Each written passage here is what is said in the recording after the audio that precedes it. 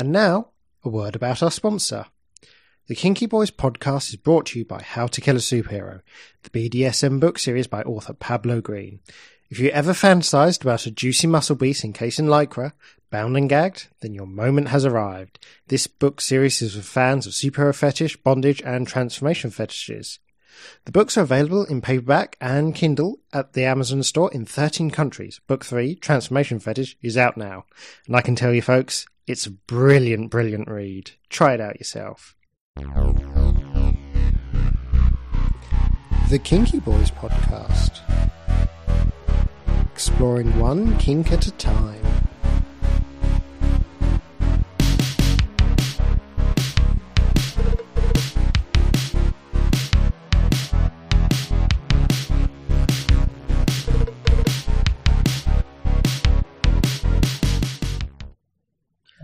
Hello and welcome to the Kinky Boys podcast. I'm Craig. I'm Adam. And today we're going to talk about the very lovely sensation of ASMR. Adam's cringing right now. You can't see me because this is an audio thing, but my head is in my hands. Okay, let's start from the top. You may not have heard of ASMR. I have. And most people haven't, except it's also simultaneously this huge thing that's really popular on YouTube. And it stands for Audio Sensory Meridian Response. And if that sounds like nonsense, it kind of is, because it's sort of not a scientific term for it. It's basically a weird tingling sensation from certain audio stimulus. That's the quickest and most easiest way to describe it. So kind of like the goosebump feeling when you're listening to some really awesome music, but just tingling. Yes. And most people describe it as it starts at the base of the skull and goes down the spine. It's like this shiver of pleasure. And there's a whole range of videos on YouTube trying to replicate this effect to varying degrees of success. Yeah, I mean, it's a fairly new phenomenon. It's only been around since 2010. Okay. And there are 4 types. Whispering triggers, which is what I just tried to do, where you're talking very low tones, very soft, very subtle. There's acoustic triggers, and these are non-diegetic sounds. Ambient noises like fizzy water being poured into a glass, tincture of crockery, peeling of a tab, I don't know, just like everyday small subtle sounds. Mm. Third type is the personal attention roleplay triggers. Now these ones are the ones where people debate whether they're sexual or not. Because they're causing you physical pleasure. Yeah. It's basically like the furry community. You get one half that's stridently, no, there's nothing sexual about this, it's completely innocent. And then you get the other half, which is like, yeah, for me, it's all about sex. Yeah, I can see that. Yeah. Which isn't helped by the fact that it's normally young women talking in low, whispery voices, doing or role-playing, doing very personal things to people. Yeah, that's not going to help anyone trying to say it's not sexual. No, it has been noticed it can be easily fetishized. But yeah, these... Again, though, Rule 34, everything's going to be sexualized. So... Oh, yeah. So, personal attention roleplay triggers are basically simulating getting your hair cut, nails painted, ears cleaned, or being given a massage. Like just a video of a point of view video of someone doing these things to you. Okay. And the last is the clinical roleplay triggers, which is basically where, again, point of view, you are put through a simulated medical exam. Oh, like a checkup. And this is sort of how I came to it in a roundabout way. Okay, story time. Okay. A while ago, as you know, porn sites come and go. Yes. Well, there was one that specialised in scenes of male physicals. I mean, I think it was called like malephysical.com or something. Okay. And it was about 7 minutes of a very authentic looking physical exam and 2 minutes of a wank at the end. Okay. And when I discovered these, I really bizarrely liked them, and I used to watch them to relax. Okay. Because for some reason there is something very relaxing about the atmosphere in a doctor's office for me. Okay, that's the opposite of a lot of people I've heard, but sure, why not? Well, of course, once you get by, like, the reasons you're going for, just the atmosphere of being very quiet, very subtle, very sterile and clean. Yeah, and just doctors talking very calmly and factually, and it creates an environment that I find weirdly relaxing. Okay, I can see that. So when I discovered this, it sort of clicked in my head. It's like, I've kind of been doing that. Okay, that's pretty reasonable. I mean, whatever works for you. I watched a couple of these videos in the last few days because, you told me this is what we were going to be talking about. And to me, it's the Rule 34 thing again. Okay, I can see why this is your thing. It doesn't do anything for me, but I'm glad you're having fun. Go for it. Oh yeah, and I can certainly see how it can be incorporated into play. But I'm just fascinated by the sort of response people have had to it. I mean, there have been very few studies because it's quite recent, but there's so much anecdotal evidence. And people are saying it can help with anxiety and panic attacks and insomnia. Wait, are we talking about the sexual or the non-sexual parts of this? Because, yes, jacking off will do all of those for you. Well, of course, having a wank before bed's kind of like the easiest way to get to sleep. But no, it is sort of this weird intersection of, I can clearly see how it may not be sexual for some people, but how it can easily become sexual. Massage style? A massage can definitely just be relaxing and can also be more than that. So let's see. So you don't feel it at all? Not really. Okay, that surprises me. I thought you might have been susceptible to it. And I'll have to check out more videos then. Well, I simply say because I closely associate it with the hypnosis stuff I do. It's the same sort of sensation for me as like someone talking me down. Yes, I can definitely see that. So that's where I'm coming from, and I made the assumption you would be the same. I think I walked into it in the wrong mindset. I was like going in with my clipboard and lab coat and paying very close attention to it. If I'd been just sort of sitting back and relaxing and letting it happen, I would probably have experienced it differently. Yeah, I mean, I do think it depends if you're actually trying to analyse it or just go with the flow. So it's this weird...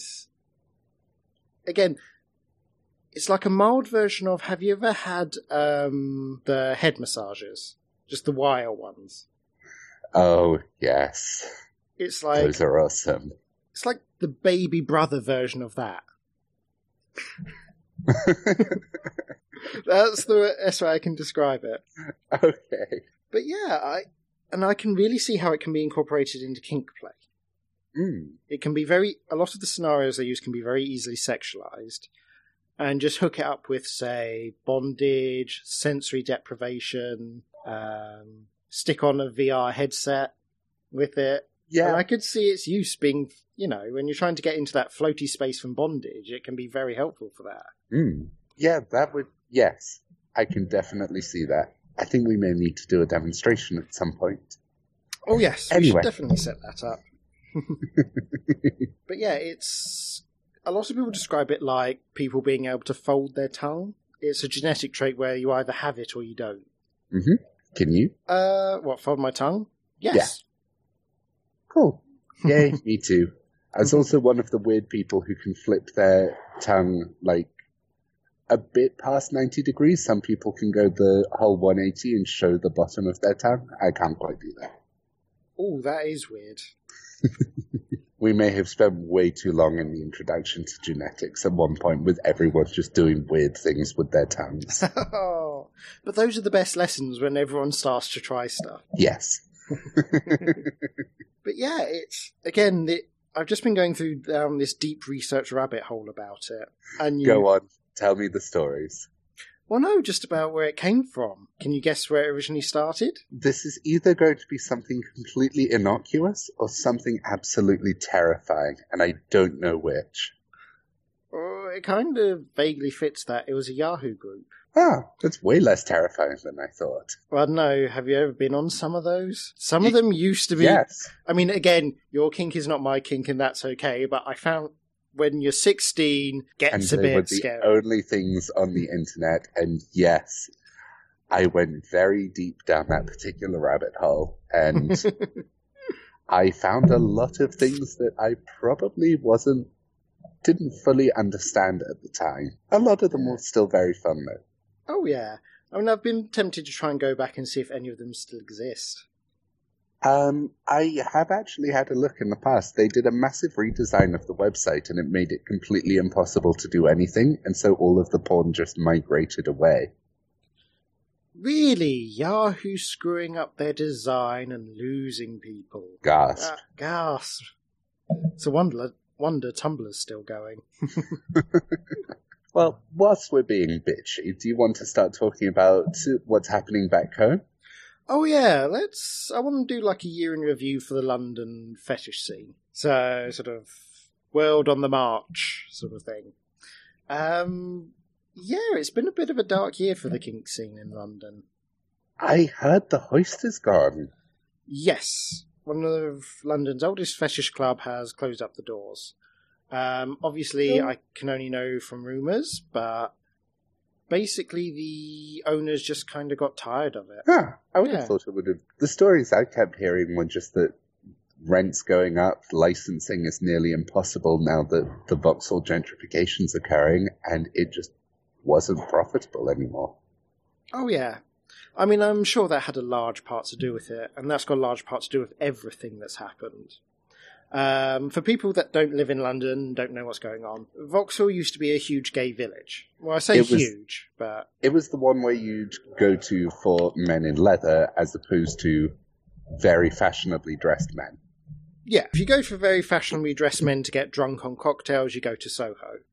If you want to drink a beer in a dingy, dark-lit bar, you went to Vauxhall. And if you wanted to go to the dark room afterwards, that only happened in Vauxhall. But yeah, then they announced that the American embassy would be set up there. And then the Dutch embassy went, look, us too!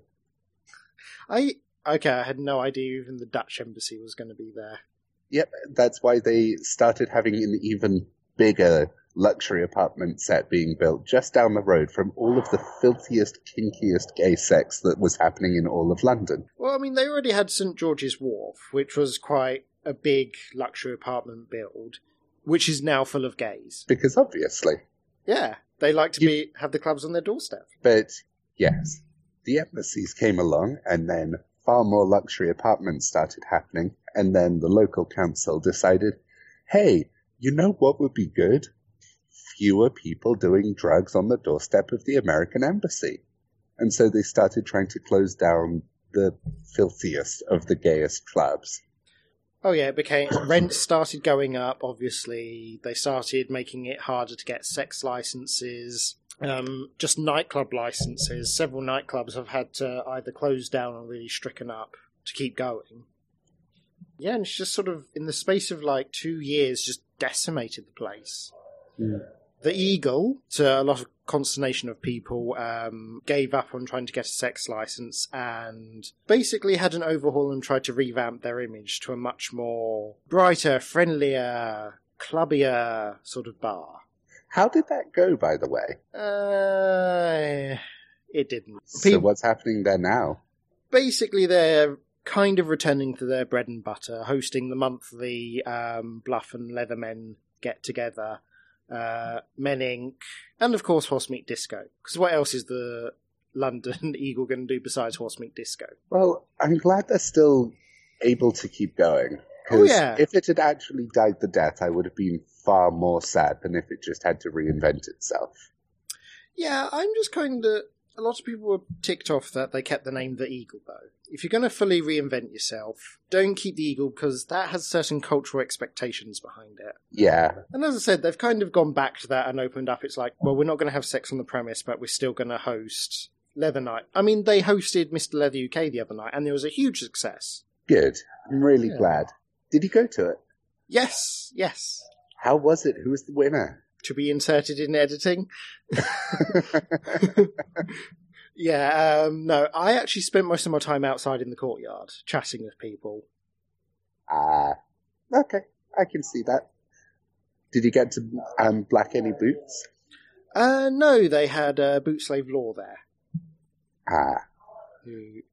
He's the one that normally does the Backstreet, which is the other one I finally went to. Oh, good. Yeah, that was fun. Finally got to try cigar play.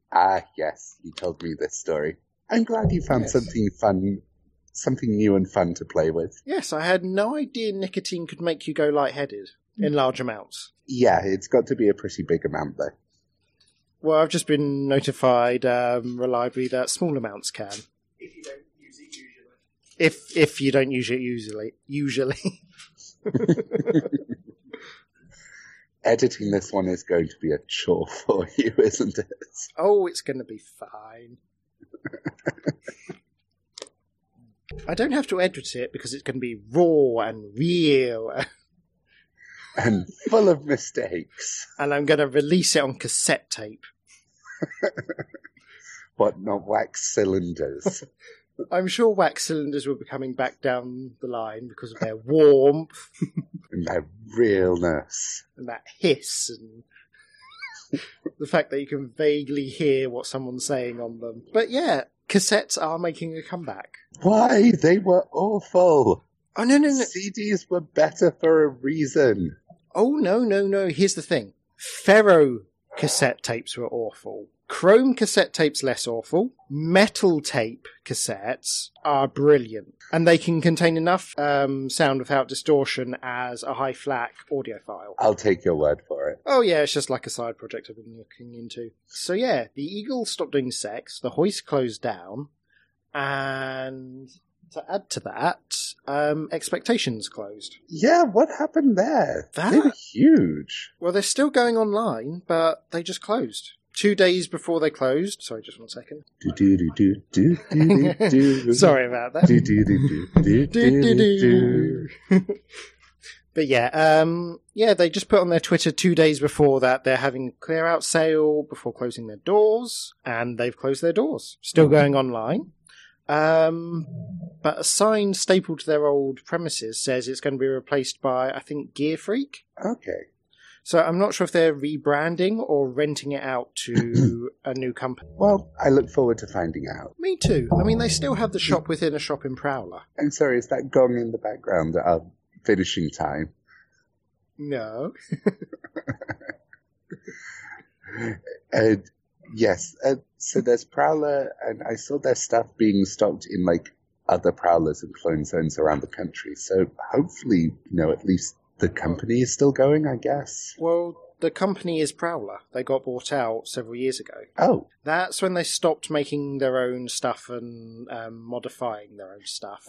And started carrying Mr. B and, like, a few others. And lots of people seem to feel that's when the trouble started.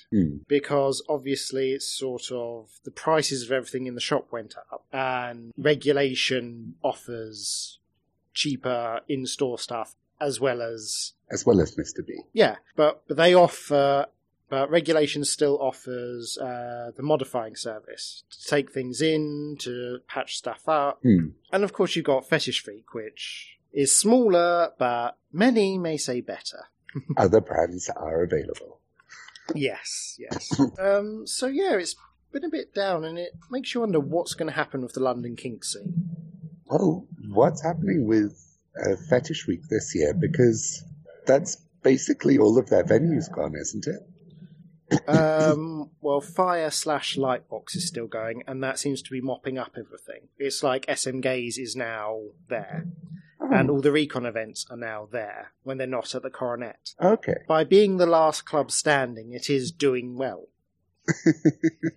Yeah. I don't know what I can add to that.